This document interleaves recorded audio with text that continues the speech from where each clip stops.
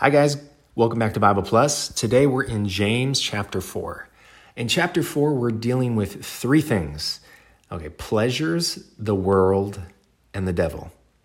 These are actually really big things. They actually combine to make this evil trinity, in a sense. That is, versus the divine trinity.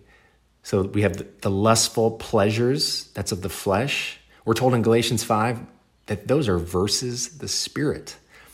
The love of the world is directly against the love of the Father in 1 John 2, and the devil is directly against God the Son in 1 John 3. So we have the world, the devil, and the lust for pleasure opposed to the Father, the Son, and the Spirit. These are three big things, obviously. If we don't deal with these three evil things, in James's words, we will be adulteresses, enemies of God, and fleshly sinners. Just like the divine trinity, these three things, they work together. So we know from the Bible, God is our husband. Isaiah 54:5 tells us that. And Paul tells us that we're betrothed to marry Christ in 2 Corinthians 11. When we allow our heart to be filled with the world, I think we all know in our experience, we get filled with love for the world. That's what we think about. It's what we dream about. We spend our time here, our money, our energy on this, being wrapped up in this worldly system. So, which in the Bible, and which this passage is referring to when it says the world, it's in reference to Satan's worldly system that he's initiated, and it's to keep man from fulfilling God's purpose. So, not a small thing when we love the world, we're unable to love God as our husband, and we are adulteresses. And when the world gets in, lust get in. The world without and lusts within. There's lust for achievement. There's lust for self-glory, for self-honor, for pleasure, jealousy, envy, etc. You know. Sadly, at this point, with the world without a believer and lust within, at this point, the devil has gained a lot of ground in a believing Christian. We do not want to be wrapped up with this evil trinity. We want to be wrapped up, filled up, and occupied by the holy and divine trinity.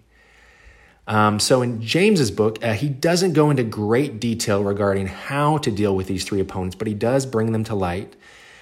And what we do get is at least 6 practical helps in this chapter for dealing with these items. Let's go through them.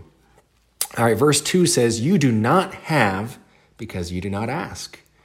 We need to ask. We need to ask God. Every morning, we shouldn't be passive, like saying, oh man, I just don't feel today like I love the Lord that much. No, ask, and you will have. Lord, draw me today with your love. Lord, cause my heart to turn to you. Awesome. Verse 4 speaks about being a friend of the world. We need to not be friends of the world, but be friends of God. Like Abraham, who was a friend of God. We should walk with him, talk with him, open to him, be honest with him. He's called the friend of sinners. He'll never turn us away, and he'll always listen. Verse 5, practical help number 3 I got, speaks of the Spirit whom he has caused to indwell us and who longs to envy. So the Spirit of God, it's not far or distant from a Christian. The Spirit, and is not some power or just some thing. The Spirit is a person. The Spirit is the entire triune God in Christ and dispensed into believers as the Spirit. And what is he doing? One thing, he's longing over us. He's with envy and jealousy over us. The Spirit wants to possess us. We should simply let him work in us as the indwelling Spirit. This is so awesome. All right, 4th, in verse 6, we hear, he gives greater grace. Do you know why people in the world seek after so much pleasure? Why is that? It's because they lack true and lasting satisfaction. They lack grace. We as believers should never be lacking grace. Grace, in a practical sense, is to enjoy the Lord. When Jesus came, he came full of grace. This is true satisfaction, and in our experience, he satisfies us when we enjoy grace. The world can never fill up our cup, but Christ always fills us up and doesn't leave us empty. All right, fifth, in verse 7, it says that the way to withstand the devil is to be subject to God. The simplest way to restore ourselves under God's throne is to prayerfully acknowledge that Jesus is Lord.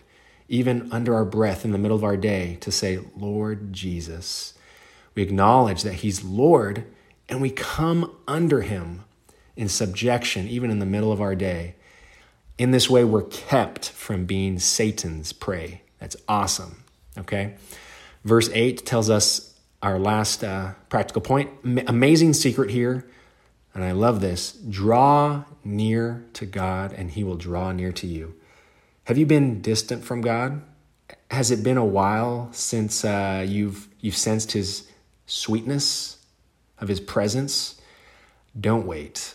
If you draw near to him and come just as you are, he says he won't take a step back from you. You draw near, he will draw near. He might just be waiting for you to take one step in his direction, and he'll come the rest of the way. Brothers and sisters, we need to draw near to God, and he will draw near to us. All right, so James chapter 4 today, we saw the evil trinity of pleasures, the world, and the devil. We as believers want to be wrapped up with the divine and holy Trinity of God. Hope you all have a wonderful day. Thanks for tuning in to Bible Plus. See you later.